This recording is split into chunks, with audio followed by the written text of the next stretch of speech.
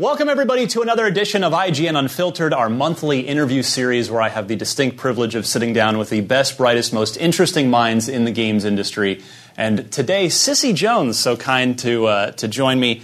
Thank you so much for being here, number one. Thank you so much for having me. You are an accomplished voice actor, over 50 games on your resume so far. And those are just the ones you know about. Yeah, and we're, just the most recent one now, Darksiders 3, you're playing Fury. Yes. The lead character in that series, which everybody's been wanting to come back for a while, and here it's finally coming at the end of November. Yeah. So, voice acting has always been so fascinating to me, so thank you for being here, and I'm going to ask you a million questions about what that life is like. I'm game. So I want to start with just that long, impressive resume. Do any of those 50-plus credits sort of stand out to you as particularly memorable? Well, I mean, Firewatch will always hold a very special place in my heart. Yes, we'll get to that. But the place where it all began, really, was The Walking Dead. My first job as a voice actor was Katya, and from that job, I got to work with Sean Vanneman and Jake Rodkin and the incredible team at Telltale, and I met Melissa Hutchison, who's Clementine, and Owen Thomas, who's Omid, and Gavin Hammond, who's Kenny, and all these people who are still very, very dear friends to this day. I just spoke with them yesterday about I'm coming up to IGN. That game changed everything for me. I had just switched careers, and having that happen was kind of the green light of like, okay, you made the right call. Yeah. Good job, kid. You know. So how does that happen? Do they? Is it an audition thing? Does somebody at Telltale see you in or hear you in something else? Like, I'm curious how that moment. Well, not at that point, because I hadn't been in anything else. That was an audition that came through my agent. So all the women on that roster auditioned for all the female roles. So I auditioned for Clementine, I auditioned for Lily and Carly, and on and on. But there was something about Katya that spoke to me. There was a dignified quietude to her, for lack of a better word. But she reminded me very much of someone that I hold near and dear to my heart. And so I was able to kind of channel that person into her emotional state, but then also I had to figure out a Belgian accent. So I have a friend who is Belgian, and I followed him around with a tape recorder for a little bit too long. And I did some research online and, found an accent for someone who'd been living in the States for 20 years and had a touch of an accent, but not too much of an accent, and luckily it worked. So that's obviously then it's in the script, and it's like, okay, Katya is Belgian, so does that become? Because I was going to ask you, I'm glad you brought up accents. Is it terrifying when you're like, oh, there's this character's an accent, or is it just fun? You just roll up your sleeves and like, yes, this is super fun. I love it. I think it's super fun. It adds an extra layer to a character because it's not just an accent. It's about the way of life growing up in Belgium. What's that like? She's this age, so she's seen some stuff, post-war and blah, blah, blah. Right. So that all kind of goes into it, too. Where it gets really nerve-wracking is when I've got British people judging my British accent in a British performance. So let's hope that doesn't go off the rails, but otherwise, no, it's a ton of fun. So you kind of hinted at this already, but what was your childhood dream career? You found this, as an adult voice acting. So where does the Cissy Jones story begin, and where do the dreams of Cissy Jones start? I remember I was about 6 years old, and I was watching Scooby-Doo. And I realized one day that all of the characters had these little black lines around their body shapes, and I was like, oh, they're not real. There's a person back there. But I didn't know what it was called. I didn't know it was called voiceover. Yeah. I, for the longest time, wanted to be a voice on The Simpsons or Family Guy. I just thought, God, that looks like so much fun. And I remember having a conversation with my now husband about how my dream job would be to be a voice on The Simpsons. And about 2 weeks after we had that conversation, I heard Nancy Cartwright, who is Bart Simpson, on the radio talking about the Simpsons movie and talking about voiceover and how it was such a great career and yakety yak. And she pointed me in the direction of a school, voiceover school, that I started going to, and it changed everything. I had a completely different career up until that point. Wow. So, because I've heard there's a couple here. There's like Voice One and a couple in San Francisco. So, yeah, what is what do you learn in voice acting school? Well, you learn how to voice act. I mean, is it more of a confidence thing or a technique or I guess all of it, right? Yeah. So I came at it with no acting background at all. So for me, it was really learning acting. But also, there's a lot of subtleties in voiceover that aren't necessary for an on-camera career or a theatrical career. You don't have the luxury of facial expressions or body language. You have to convey that with your voice, right? So it's learning, how do you convey an eyebrow raise? Little things like that, but then also learning the differences between the genres of animation versus video game versus commercial versus promo versus narration versus trailer, and on and on. Wow. Yeah, and so they're all very specific muscles that you have to learn to train. So do you feel best behind the mic? Would you want to be in front of the camera at some point? Like I love voiceover. I love it. I eat, sleep, breathe it. I love that I can be this wonderful middle-aged woman from Belgium one day, or I can be an anthropomorphic nail file the next day. That's not hyperbole. I actually am an anthropomorphic nail file in a show on Amazon. I love it. I can't get enough of it. So no, I don't want to do on camera. Well, that does sort of lead me up to I'm again fascinated by this process of. So do you warm up? Do you warm up your voice before you go into the booth? If I know it's going to be particularly stressful, yes. If I know I've got to do accent work, I'll be talking in my accent the whole way to the session. Right. For Katya, we recorded a 10-minute walk from my house, so I would walk to the recording studio with just like, oh, there's the bus stop, and I wonder what time the bus is coming. Kind of go through the accent in my head so that it was in there by the time I got in the booth. Because the worst thing you can do is lose it in the middle of a session or get it confused with another one. Southern is the worst. I always get Southern confused in there sometimes if I have to switch between the two. So it's making sure they're compartmentalized and separate. I love that. Occupational hazards of a voice actor. Are you super paranoid about getting sick, about your voice as you see you're drinking water now and not like some sugary whiskey later. Yeah, I don't know. Are you just super protective of that instrument then? Yeah. I do my vitamin C every day. When I travel, I do the airborne, constantly washing hands. I got sick a couple years ago for 6 weeks. I couldn't work for 6 weeks. I'm a contractor, man. Any day I don't work is a day I don't get paid. Yeah. I went into labor during a recording session because you just don't want to not be there. I'm super paranoid about it always, and it's sometimes you get sick and sometimes you miss it. So have you ever had to lose out on a gig because of it? I have, and it's heartbreaking.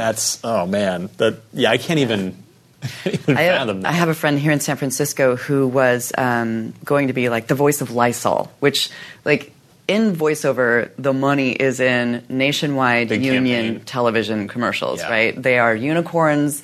More and more they're going to celebrities, but this wonderful workaday voice actress got Lysol, and it was going to be the thing, and she got laryngitis the night before and lost it. Wow. And, it is terrifying. But that also goes into, vocally stressful sessions. A lot of times with video games, if they have you screaming for hours on end. I did one for a game that I actually have gotten to a point where I don't audition them if I know they're going to be super screamers. So they brought me in without an audition, and it was 4 hours of screaming at 9 o'clock in the morning. And by the time I left, my throat was bleeding, couldn't talk, and I had to cancel my commercial session for that afternoon, which is my bread and butter. It's there's a lot of self-care that has to happen in this little segment. Man, what's your ideal time to work then? Because it's clearly not 9 in the morning. I don't mind it now. Extenuating circumstances have me up earlier. But I like working all hours of the day. And I do. I do a lot of work in trailers, which is very last-minute turnaround, especially for sound-alikes and things like that. And so I've worked at 11:30 at night, and I've worked at 7 in the morning, and I've worked on camping trips, and I have my little recording rig that I take with me everywhere. And is nighttime better? Because like that's when rock concerts happen, right? that's when rock stars are out there singing. Is at 9 o'clock at night? Yeah, it just as long as if I know I have a session at 9, I'm up at 6, so I can get everything warmed up and not sound like a dude.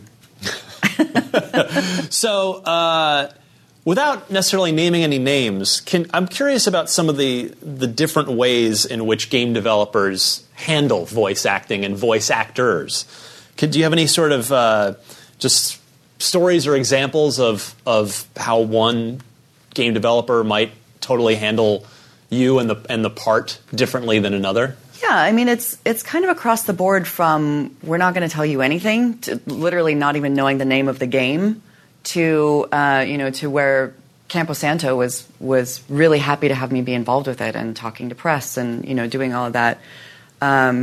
It's totally different across the board. I've literally done sessions where I don't know what it is I'm going in for. Wow. I do the thing, and I don't know that I'm in the thing until the thing is out. And people on Twitter are like, hey, are you in blickety blah? And I'm like, nah, man. And then they send me a clip. It sounds like you. And I'm like, yeah, wow, that's me.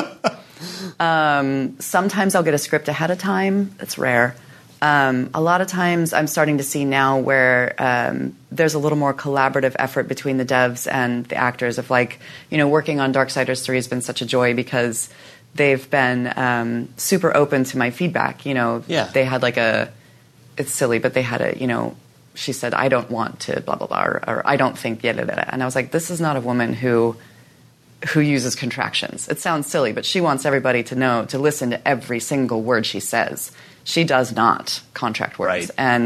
And they've been super cool about just little things like that, and giving me a full breakdown of what's happening and actually knowing the name of the game. So that's good. I cannot fathom the idea of not even knowing.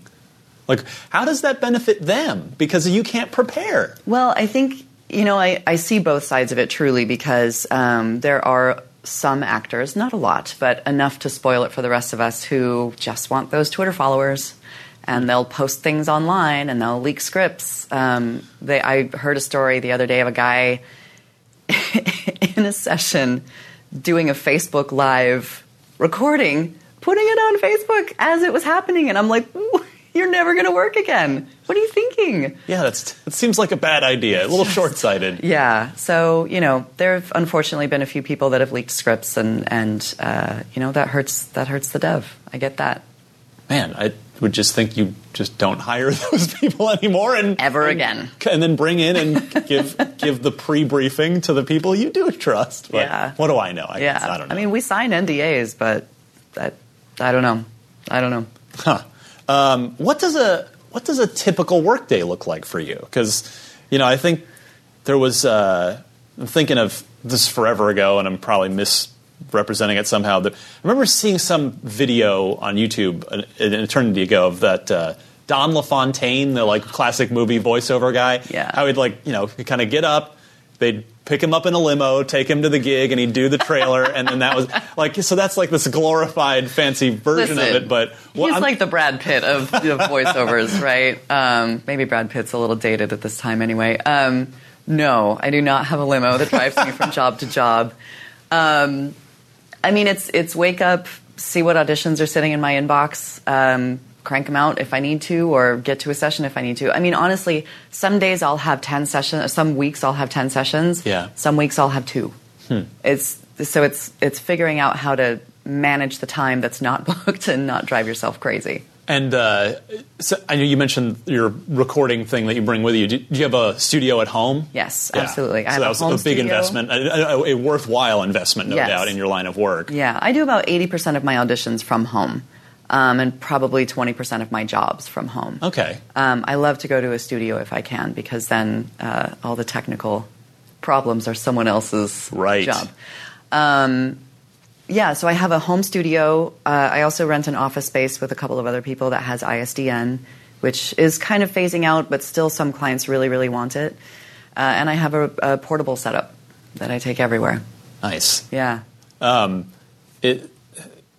is it easier? Do you find that it's easier to get away from home, just to like, then you're completely removed from like any other distractions, anything that might be you might even be thinking about at home, like from that pile that's been sitting there, like the laundry pile or really whatever, right? Something about that, yeah. It is nice to get away, which is why I try to do jobs away from home. I try to go into my agents to audition when I can. Yeah, for sure. What was I going to ask? Oh, so one of the things, I think this fits into something you were talking about earlier. It's just looking over your resume. You're credited as voicing the local population in Grand Theft Auto 5. What does that even mean? I think I have an idea, but I figure I'd best ask you. Tell me your idea. Well, my suspicion is that means you're just one of the pedestrians. They call everybody that voices a pedestrian part of the local population, but yes. I'm curious what that actually means. More specifically, I'm a prostitute. You can light on fire, throw out a window, and steal my car. Oh, all right. So, yeah. Go GTA 5. And did you know that that was the role? Is that one of those games where you... Because that's one where I figure the secrecy is so intense they don't even tell you it's Grand Theft. No, it was under a fake name. That was one of the ones where it came out and I didn't even know I was in it. Someone on Twitter was like, I just saw your prostitute in GTA 5. And I was like, what? Okay. Yeah. So you get in there and you just have prostitute-related dialogue, pretty much, and you just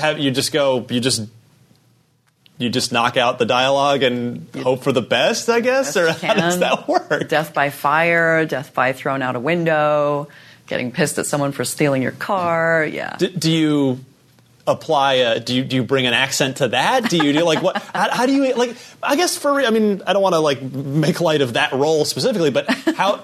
In a situation like that where they don't tell you what the game is and it's just here are the lines of dialogue, do they tell you exactly how they want it, or do you have freedom to sort of try to make something out of it? Or it depends. If I remember correctly, that one they were like, listen, this is in XYZ city, no accent. This is the person that you are. Like, it's basically a fly-by-night thing. So, you don't spend a ton of time on the character creation of said prostitute. But sometimes, in Shadow of War, it was a very specific British accent that they had me do. So, you make sure you got the accent down and you knock it out and hope it doesn't suck. So is it fans that will alert you to these things? Yes. Not even your manager? We don't know, because it's all under... Well, I think now they have to tell the agents what the proper title is. Okay. But, yeah, back then, nobody knew. Wow. As far as you're going in for Firestorm, and right. It's a completely different game. Are you even allowed to say what was do you remember what the Grand Theft Auto 5 like fake code name thing was? It's probably like Bookshelf, or something crazy. You get the weirdest, like the craziest fake names in there. It's like Camera Light. Okay.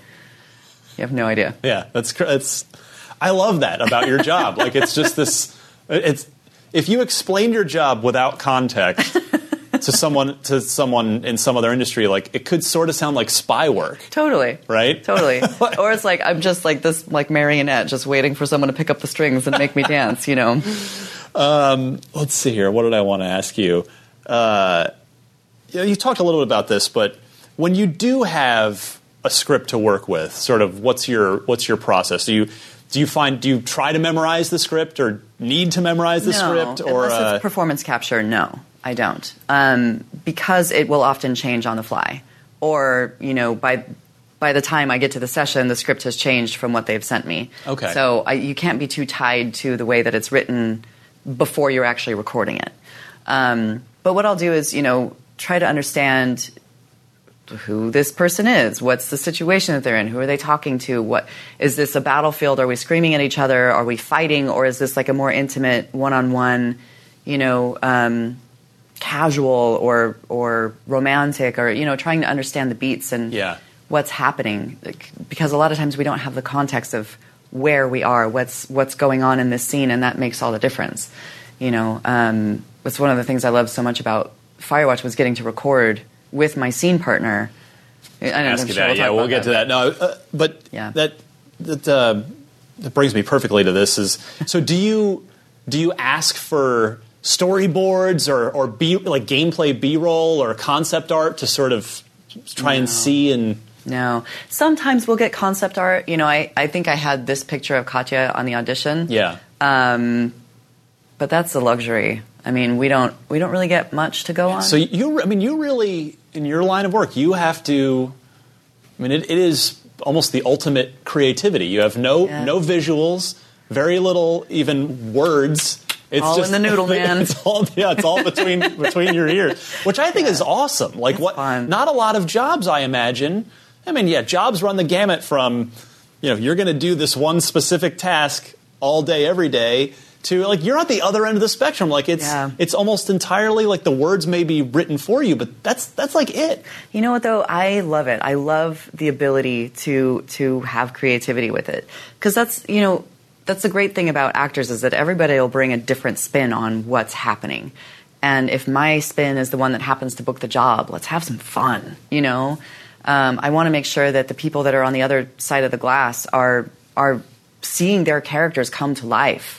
Because it's solitary for all of us to write a script and have it in black and white on a piece of paper and then to audition it by myself and blah, blah, blah. But to be together and to have that, just that spark of creativity between all of us flying around the room where, we're all creating and it's all coming to life. God, it's so much fun. It's the greatest. Are there roles that you didn't get that you heard them later by whoever got them and you're like, I could have done that so much better? Maybe, but we're not going to talk about those, Ryan. That's fair. I'm just as a professional pride, I've got to figure that happens from time to time. It does, but I mean, the thing is, auditioning is such a vacuum, right? So let's say I'm in my home studio, I'm at home, I got my door closed and my headphones on, and I just see the script on my computer, and I've got to figure out a way to make it come to life. So do 2,000 other people, right? If the casting director is eating a bad sandwich when they listen to my audition, I might not get the role, right? It's the on-camera equivalent of wearing the wrong shirt, right? Yeah. I don't know what's happening to them when they're listening to my audition. So all I can hope is that some of the spaghetti that I'm throwing on the wall starts to stick. And if it doesn't stick that time, it'll stick for somebody else, and good for them for getting that role, because there's enough to go around. And I got to figure there's to be, I guess, nicer about it. There's probably other times too where you might have auditioned for something and then you hear the final person that's not you and you go like, oh man, they were amazing. Oh yeah, that happens too. That happens too, definitely. And the great thing about the voiceover community is that it's really an incredible group of people. So oftentimes if it's not me that books it, it's a friend of mine, and we'll go out and celebrate together. Yeah. It's just the greatest group of people. I'm so lucky to work with these people. Is it mostly a LA community, or is it sort of spread out? Or I have an incredible community here in San Francisco. We've got a great community in LA. I just got back from London, where there's another amazing group of people. I think it's just something inherent in voice actors. We're all just awesome. You touched on this a little bit, like with the people just tweeting you and sending you things you didn't even know that you were in. But are there uncredited or super low key roles that you've done where if you tell me right now and a bunch of people will be like, oh yeah? Well, I think Shadow of War didn't make it up on my IMDb. I just haven't done anything about that yet. Just background chatter. What else would be interesting? I don't even know. I think, honestly, people would be more surprised to hear the commercials that I've done and be like, holy shit, that's Delilah. Well, you talked about those being the bread and butter. What are some of those campaigns that we have heard you in and may not have realized it? So in LA and in various parts of the country, I do a grocery store every week. In LA, it's Ralph's. Yeah. I do Kroger in the Midwest. I do Fry's in Arizona. Yep. Every now and then I'll do Fred Meyer in the Pacific Northwest. I've been doing those for 6 years every week. It's awesome. And it's stop by Ralph's this week for broccoli, only $2.99 a bunch or whatever. There's a Marriott commercial running right now that's it's super what if mankind was really kind? You know, it's like totally like intimate. I don't know. It's just all those crazy things. I also do a ton of celebrity sound-alikes for trailers. So I do all of Charlize Theron's sound-alike work when she's not available. Mm-hmm. Who else do I do? Emma Thompson and Penelope Cruz and Rebel Wilson, and you know, anytime they have they have to change a line in a movie to make it fit the trailer, and they don't want to pay the celebrity fees to have them come in and record the line, they'll call me. Wow. So wait, you end up in the trailer or the film? Sometimes the film, but most often just the trailer. Interesting. I never even realized that. Yeah. That's so cool. It's good business. What a that's just like, you can make a YouTube playlist of all kinds of awesome Cissy Jones stuff. Yeah, it's fun. That's really great. Fun. All right, when I say the name, we're going here now. When I say the name Sean Vanaman, what does that bring to mind for you? That man changed my life. That man changed my life. From The Walking Dead to Firewatch. He's just... he writes his characters so completely. They're so complete when you get them that it's not like I don't know what the hell this is. It's, oh, that's who this person is. And his ability to really zero in on what makes people tick and the different things that make different people tick. He's a genius. I mean, I'm so grateful to have worked with him. And I know that sounds so cliche, but man, that guy changed my life. He did. Well, I think a lot of people might not even necessarily realize. I mean, Firewatch put Sean and Jake and the Campo team on the map collectively, but I think that a lot of people maybe don't realize that Sean wrote and directed season 1 of The Walking Dead. Like that was sort of his jumping off point, and there's you as Katya there. Yeah, and that was one of 5 characters I played in the first season. So I got to work with him a couple of times, and I had moved to LA in the middle of recording. So I flew up for the wrap party in Fairfax or San Rafael or something, and I kind of like zeroed in the crowd, and I found him, and I walked up and I said, "Are you Sean Vanaman?" And he goes, "Yeah." And I said, "I'm Katya," and he was like, "Katya, holy shit!" Just gave me, the greatest hug, and it was like, there's no words to tell you how much that guy has meant to me and my family and my career, and like, yeah. So then you hadn't met him during recording. It had all been over a phone patch. Wow. Okay. Yeah. He was in on the sessions, but just not physically. You weren't physically in the same place. Yeah. Okay. Yeah. So are some game. I guess What members of the development team do you tend to work with? I mean, I know there's usually an audio lead of some kind, but Does it tend to be the narrative director, or does it vary? Is or different with every single person. Sometimes it's just the lead. Sometimes they have a dialogue director. Sometimes there's a writer in the room. Sometimes there's marketing people in the room. Sometimes there's the whole team in the room. Sometimes there's nobody in the room. It varies so greatly. That's interesting. So Firewatch is certainly where I became aware of you. Respectfully, I didn't realize you were part of the ensemble. You weren't in Walking Dead. Yeah. And I suspect I'm not alone in that. I mean, that is a game that really elevated your profile. I think it's fair to say, and it really was. And I said this in my reviewed Firewatch for IGN. I think it's one of the best voiceover performances ever in any game. Thank you. And Richard Summer as well. The two of you were just incredible. And part of it was absolutely the script. I mean, you mentioned Sean, and I agree. I think Sean brought a sort of depth of emotion to those characters that I think we just don't get enough of in video games, quite frankly. It's getting a lot better because of people like Sean, but it's interesting to me that just it's almost like you're such a perfect fit for that role. And I don't know who that's more of a testament to, you or him, or I guess both of you just equally. But I guess I'm trying to say is you made Delilah feel very, very real, I think is what I can how I can best say it. So you did say that you did get to see the script for that game. I saw the script the night before we would record, but basically what happened was Sean called me shortly after I met him at that rap party. Yeah. And he was like, hey, I've left Telltale. I've started a new game. I'm writing a new game. I've started a new company. I'm writing a new game with a female protagonist. Are you in? And I was like, hell yeah. And he was like, great. And then 2 years went by, and I was like, shit, did I lose the job? What's happening? Am I being recast? And they were just working on getting the company up and running and writing the script and everything else. And then he sent me a little audition because he wanted the rest of the team to be on board with me. And her name was Alice at first. It wasn't Delilah. It was Alice.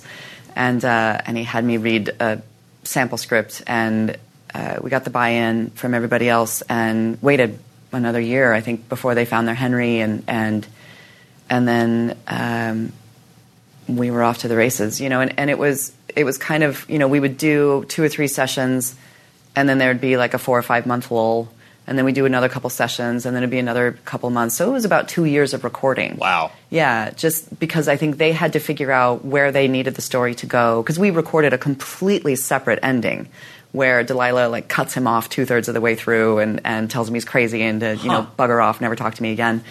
And they came back and they're like, it doesn't work. Like we Delilah has to be in it till the end. And I was like, yay.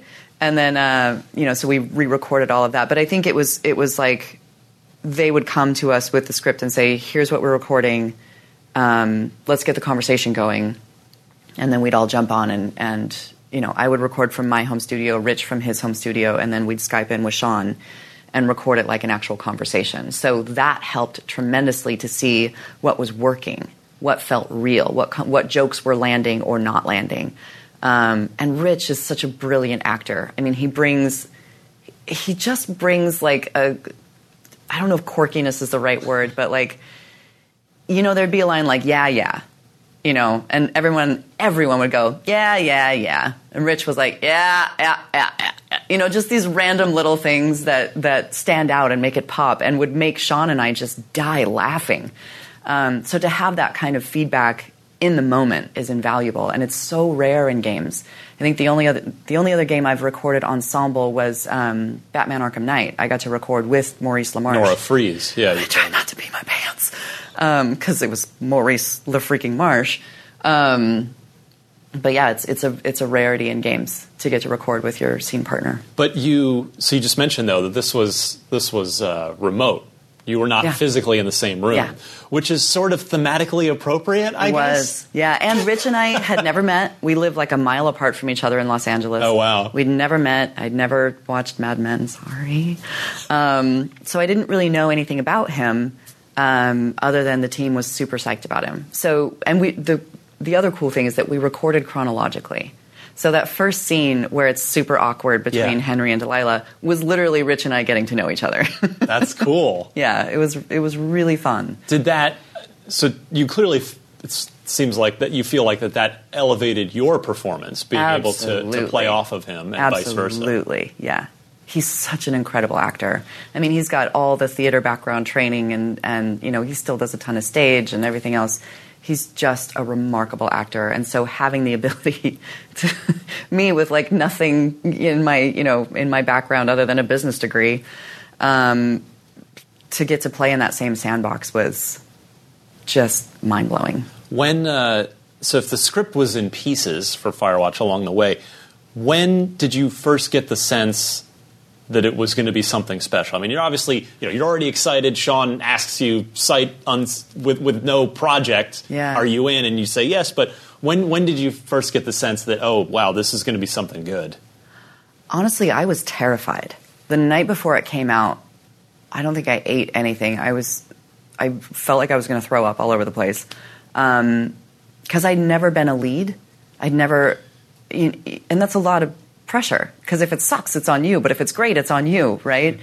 I was terrified. I knew the ending was going to be polarizing. I won't spoil it, but I knew that... It's been 2 years. Yeah, whatever. You haven't played it by now. It was just on Steam Summer Sale. It's a 5-hour game. It was on sale for like $5. You should have bought it. Come on. I knew the ending was going to be polarizing, but I didn't know how well it was going to be received. I knew with Sean and Jake at the helm and Jane and Ollie and the team that they had, with the hype that there was leading up to it, with how beautiful it was and the team that they had built around them. And I knew it was going to be good. I didn't know it was going to be what it was. Yeah. And I'm so grateful because that team poured their heart into that game. Were you sort of keeping an eye on the trajectory of the game in the sense, because like from our side, like we had a pretty good idea that it was going to be something special. Just, I guess, well, partially I've been doing this long enough where I kind of have a spidey sense about it. It's not always right, but more often than not, it's right. And just from the talent involved and then seeing that art direction, that art style from Ollie Moss, we kind of had a feeling, this is going to be pretty good. And then we had some exclusive gameplay chunk of it that did like over 1 million views, and we were all like, what? Yeah. And that was sort of when we were kind of thinking that this was... Were you tracking any of that? Were you like seeing sort of the interest, or is that not on your radar? No, because I'll drive myself crazy with that. Because, you always see with like a movie coming out of like, oh, it's going to get so-and-so an Oscar nom and get ready, and then it just tanks. And as an actor, I can't put all my eggs in that basket. Like, I've still got to go out and hustle and get the other jobs and get that going. But I knew with Sean and Jake and Jane and Ollie and Ben and that team, I knew it was in good hands. I just didn't know how big it was going to get. Did you read reviews? I did a little bit. Are you looking for your name? Well, I would. Because it's super weird. Like, I'd only ever been a side character, right? So it was weird to start having this stuff. Entertainment Weekly did a thing on it. They mentioned Rich's name, but not mine, which was cool because it's still our game, in their must list, which is great. But voice actors we're not used to getting the love. Like, you don't go into voice acting to be famous, right? So it was weird to start seeing my name popping up, or people sending me articles, or getting marriage proposals on Twitter, things like, and some other letters that were a little unsavory. But it's still a trip. I mean, I literally just got a tweet yesterday that was like, "You broke my heart in Firewatch." Sorry. Thanks for playing. Bye. Did you play the game? Like, when it came out, are you a gamer, or do you just watch it on YouTube, or like, because if you just built it in pieces, you hadn't seen the full product. Yeah. I take it. I'm a terrible gamer. So I learned how to play on the old school NES flat Yeah, paddles. Absolutely, of course. But I learned to play like this so that I could run super fast and then jump and my feet would still be kicking through the air because I thought it was hilarious. Track and field, got to do it. Little Mario running through the air. So when the new paddles came out and they were all thumbs, I was like, I don't, and I backed off. And now I don't have the time to pour into gameplay. Yeah. But I do watch playthroughs when I can and try to keep up on what's happening. So, yeah, you kind of covered how many. The alternate ending thing fascinates me. Were there sort of riffing off of that, did Delilah herself go through different iterations, or was her sort of I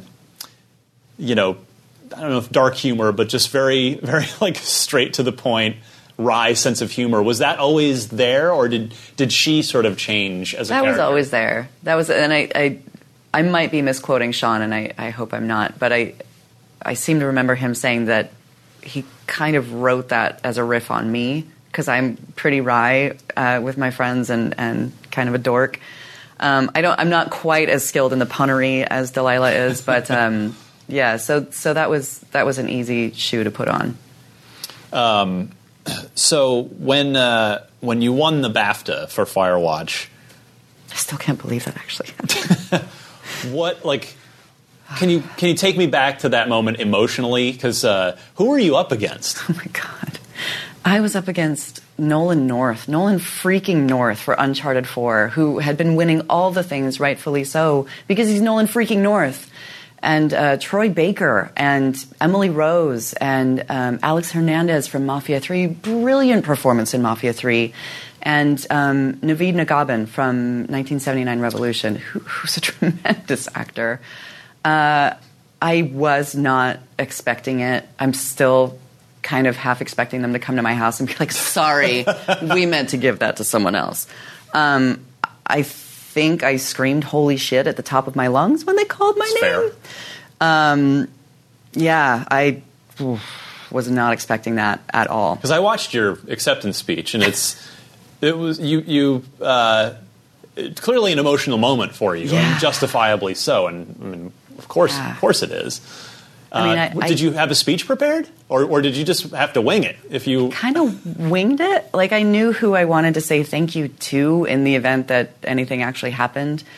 No, I was so caught off guard. It's still so crazy. I mean, I had been voice acting at that point for 6 years, and it was just this like incredible moment of, okay, you made the right choice. You know, I left a very well-paying corporate career and threw it all away to chase this crazy dream of mine. And that was as good a validation as any. How did members of your family, like husband, parents, react? Like from that moment of the career change up to the BAFTA victory, BAFTA win. What does that look like? When I told my parents I'd been nominated, they were like, "What do you need a bathtub for?" No, I'm just kidding. My husband was always super supportive. My husband, really saw that I was missing a spark in my corporate life, and even though my corporate life had brought me a lot of things, including him.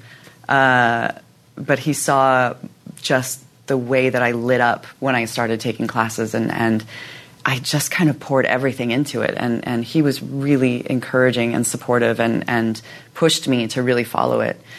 My parents, my brother, everyone, I'm sure, thought I was completely off my rockers mad, but they've been so supportive and so great.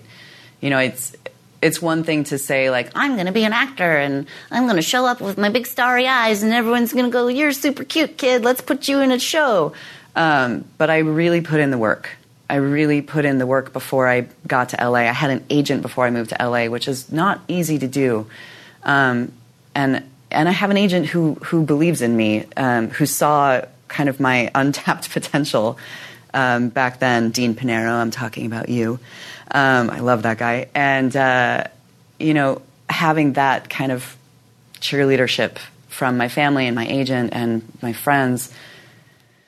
It is the secret to pursuing your dreams, though, because it's something like everybody wants to do that. Yeah. But it's never, except in the 0.001% of cases, it's never an overnight thing. You have to put in the work. Like, how long are you taking classes? How much grind is going into the moment before you can get here to Katya? A lot.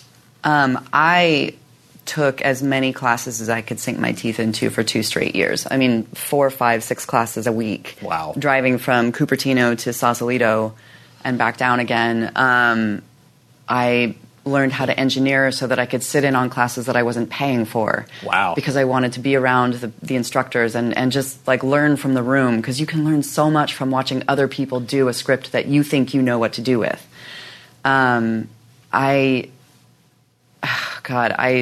I spent a lot of money and a lot of time making sure I had my shit together before we took the plunge and moved to LA. And it was terrifying. And even once I moved to LA, I booked, I think Walking Dead was my second audition. It was my first job, right? So I had a pretty solid career happening in the Bay Area. And then we moved to LA, and I didn't book a thing for a year. A year, man. And I was freaking out. I was having panic attacks, and my husband was still commuting back up here. And, God, what have I done? I've moved our family, and I'm failing, and my agent called me one day and he was like, "Oh my God, you're so desperate to book. I smell it in your slate," which is, you say your name before you launch into the audition. Sissy Jones, da-da-da. And he was like, "You got to knock it off. Because if I smell it, they smell it, and no one hires desperation." And he was 130% right. And How do you let that go? Yeah, you find coaches in other classes and find ways to start building up your confidence elsewhere, and you just have to figure out a way to bring it into the booth. And then once I shook myself out of that, I booked Ralph's. And was there like a moment or an audition where you felt like you'd cleared that hurdle, or never? No, it's never. I mean, it's I'm pretty confident now because you should be. People know who I am for the most part, or I'm confident in my reads. I know what my brand is. Yeah. But there's always dry spells. There's always peaks and valleys, and it's learning how to survive in the valleys that get you through the peaks. Well, that's exactly what I wanted to cover next. Actually, is you hear in the on-camera acting world, you sort of hear about the Oscar bump where somebody gets an Oscar nom, or I guess maybe it's just an Oscar actual win, and then they start getting way more offers. And does that, after BAFTA, do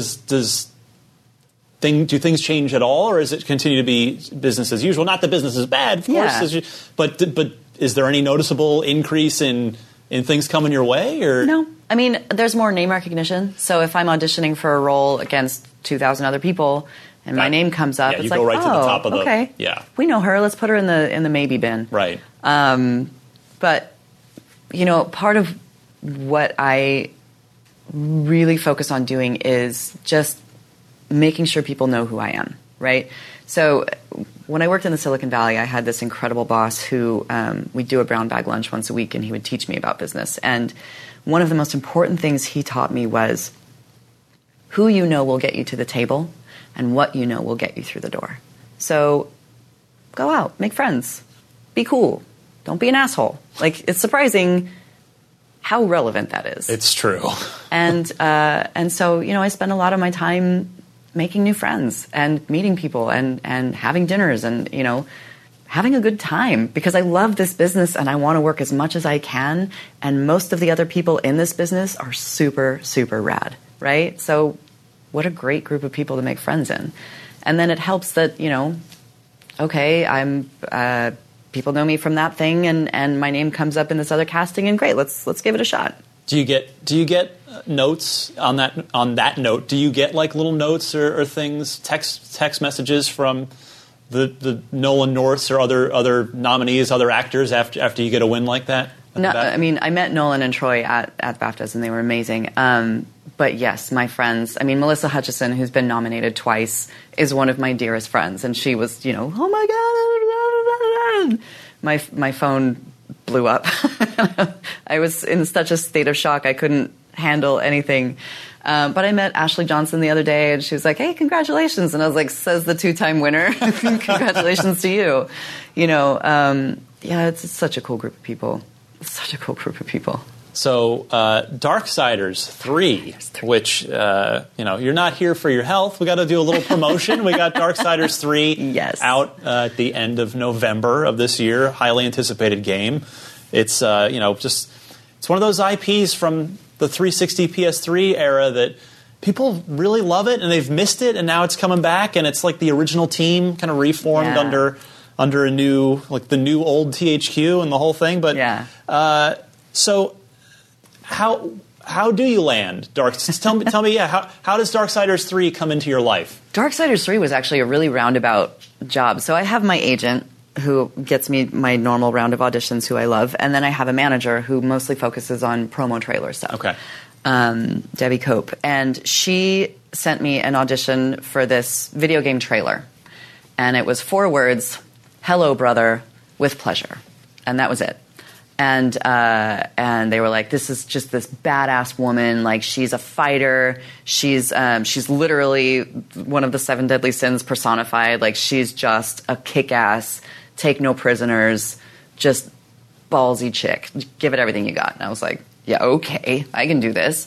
And so I turned in my audition, and sure enough, they booked me for the trailer. So they had this reveal trailer that came out about a year ago now, where Fury's walking past her brother, War, I think. And she's talking to the Charred Council, and she walks past her brother in chains, and she says, "Hello, brother," just dripping with venom. And then the Charred Council asks her to do something like go kill the blah, blah, blah, and she's like, "With pleasure." And she's got this whip and these iron boots, and it was so boss. And that was it. The trailer came out, had like 4 million views or something insane. And I called my manager and I said, "Do you know who's making this game? Because I sure would love to be considered for the lead. Like, I just did the voice for it, so I'd love to do the thing." And so we figured out who it was. And then I started calling my friends in the industry and be like, "Do you know anybody at Gunfire Games? Like, I'd love to be considered." And I talked with a friend of mine at WB, and she said, "Oh, shit, they're making that game?" And I said, "Yeah." And she said, "Well, let's see if we can get it at WB." So she reached out to her friend and ended up getting the contract to record it at WB. And then I had to re-audition because they decided they wanted her to have a British accent. And so I did my British accent, and I booked it. And, it's been awesome. So it was totally roundabout. It's not, normally you'll get the sides for a You character. hustled for that one a little bit. Yeah, I did. I did. I mean, it just goes to show, like, when you have a goal, the goal doesn't come to you. No. You got to go get it, right? That is the moral of the story. There's no sitting around waiting for the phone to ring. There's no sitting around waiting for the phone to ring. Because if I'm not out hustling, somebody else is. Right, yeah. So, what was your goal with Fury as you have gotten to know the character here over the course of, I don't know, are you done, or you got to go back for a little more before? I think we have a little bit more. Okay. Maybe. I don't know if I'm allowed to say that. We know the game's out in November, so it's what happens between now and then, whatever, it's fine. What I wanted to do with her was take this badass and make her a little more human in certain ways. Yeah.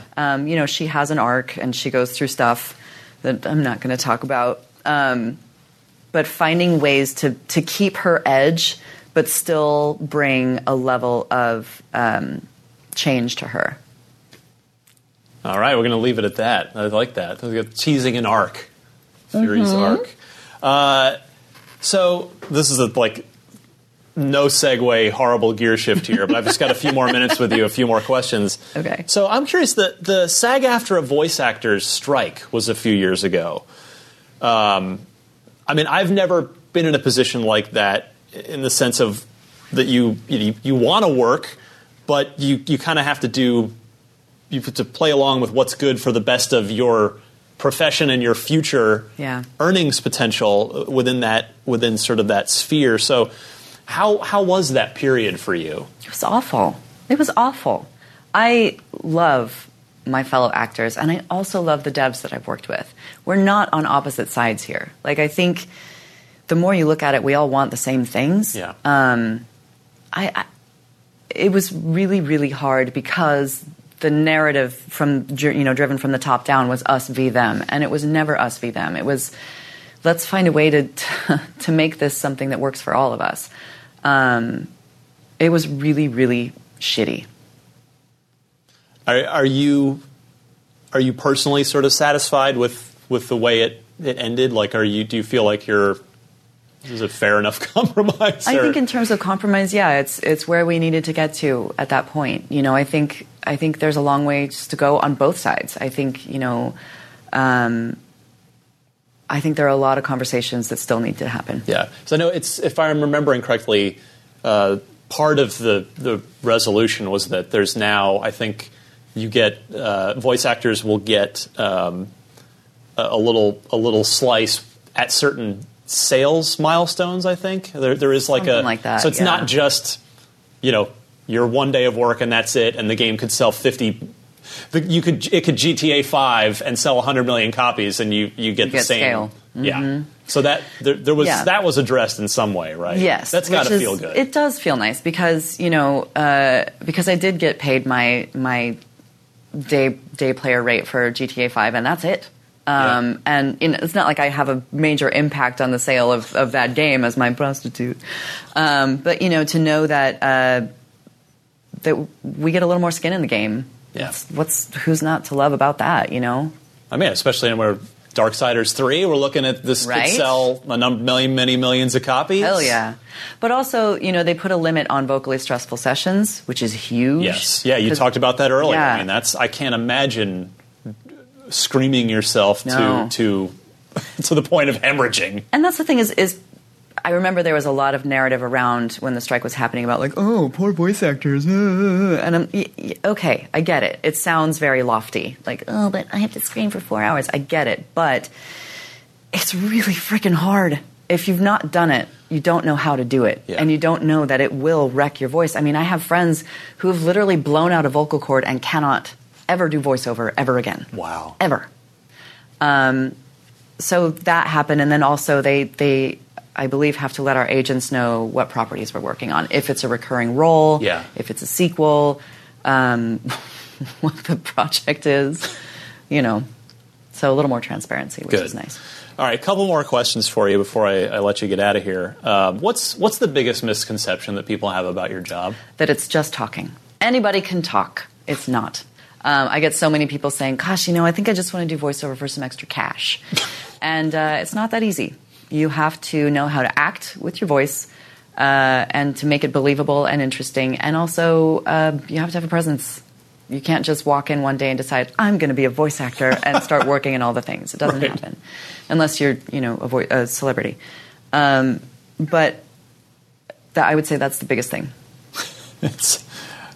I can't. That's like anyone going, I can write. I could be a games journalist. Fine. I can do this. You can do my job. I play games. It's fine. I know. Please. Yeah. So, all right. Your website has this about you. I want to end on this note. It says, besides winning a BAFTA for her performance in the 2016 indie video game Firewatch, Sissy has also cemented her role as a new animation actress to watch for her part as the lead in a yet-to-be-announced new Disney animated franchise. Yeah. So that sounds huge. Care to tell me any more? Wish I could. Super NDA'd on that, but yeah, I'm really excited about it. I mean, that sounds like a thing that would have been really, really good news when you got that phone call or email or however it came in. Yeah. It's that was because that's what I got into voiceover for, was the animation stuff in Disney. Yeah. You know, to work with Disney, it's going to be really, really good, and I'm super excited about it. Is the goal? That's fair. I've signed. I have to do that NDA thing all the time in this line of work as well. So the question now, I guess the real final question is the goal, are you still looking to check off that Be on The Simpsons? I mean, listen, I would not turn it down. I would love to. I mean, the show, it's never going to end. So there are seasons and seasons of storylines yet to be written. I think Nancy Cartwright needs to reach out. Come on, Nancy. Through representation or however it works. I actually emailed her after I made the switch to voiceover, and I was like, you don't know me, but you changed my life. That's awesome. I heard your interview, and thank you. And she's like, great, cool, good luck. So, yeah. Throw it back? Yeah, she was super cool. That's great. Yeah. I love that. Cool. Yeah. All right. So, Sissy Jones, Fury in Darksiders 3 out this fall. Firewatch, it's out on pretty much every major platform now. It's coming on to the Switch. It's coming to Switch. The Switch, yes. Yeah. If you have not played Firewatch, do yourself a favor. Fix that immediately. And we'll look for you I don't know if it's big screen, small screen, but Disney something coming up. That's going to be awesome. Yeah. And a future episode of The Simpsons as well. I've heard it. You have your list of goals, and you're a motivated. You go get it. I will. I'll be back. I'm very confident that if you come back here in a year, you'll have been on The Simpsons. Maybe I don't know how their schedule works. Your lips to God's ears. All right, I'll take it. I think it's going to happen. Sissy Jones, thank you so much for coming by and telling me all about your fascinating career and your tremendous accomplishments. You are one of the best. I love hearing you. You made Firewatch one of my favorite games of 2016. Thank you. Just a phenomenal performance and a great game. Thanks for coming by, for coming up here and giving me an hour of your life. Thank you so much. I appreciate it. Truly, thank you. Cissy Jones, Darksiders 3, coming up this fall. For more on the best, brightest, most interesting minds in the games industry, I do these interviews every month. This is IGN Unfiltered. Please look it up on YouTube, IGN, iTunes, your favorite podcast service. And I'll see you back next month with another awesome person like Cissy Jones.